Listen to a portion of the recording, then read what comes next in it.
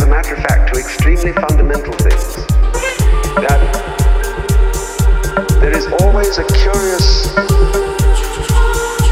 tie at some point between the fall and the creation. Taking this ghastly risk is the condition of there being life.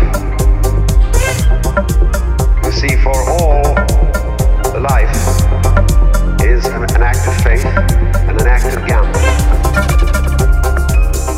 The moment you take a step, you do so on an act of faith because you don't really know that the floor is not going to give under your feet.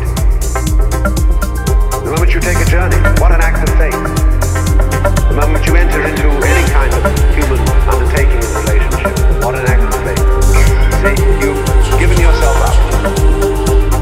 But this is the most powerful thing that can be done. Surrender. See, and love is an act of surrender to another person. Total abandon. I give myself. Take me. Do anything you like. So, that's quite mad. Because you see, it's letting things get out of control. All sensible people keep things in control. Security. Vigilance, police, guards, watch the guards.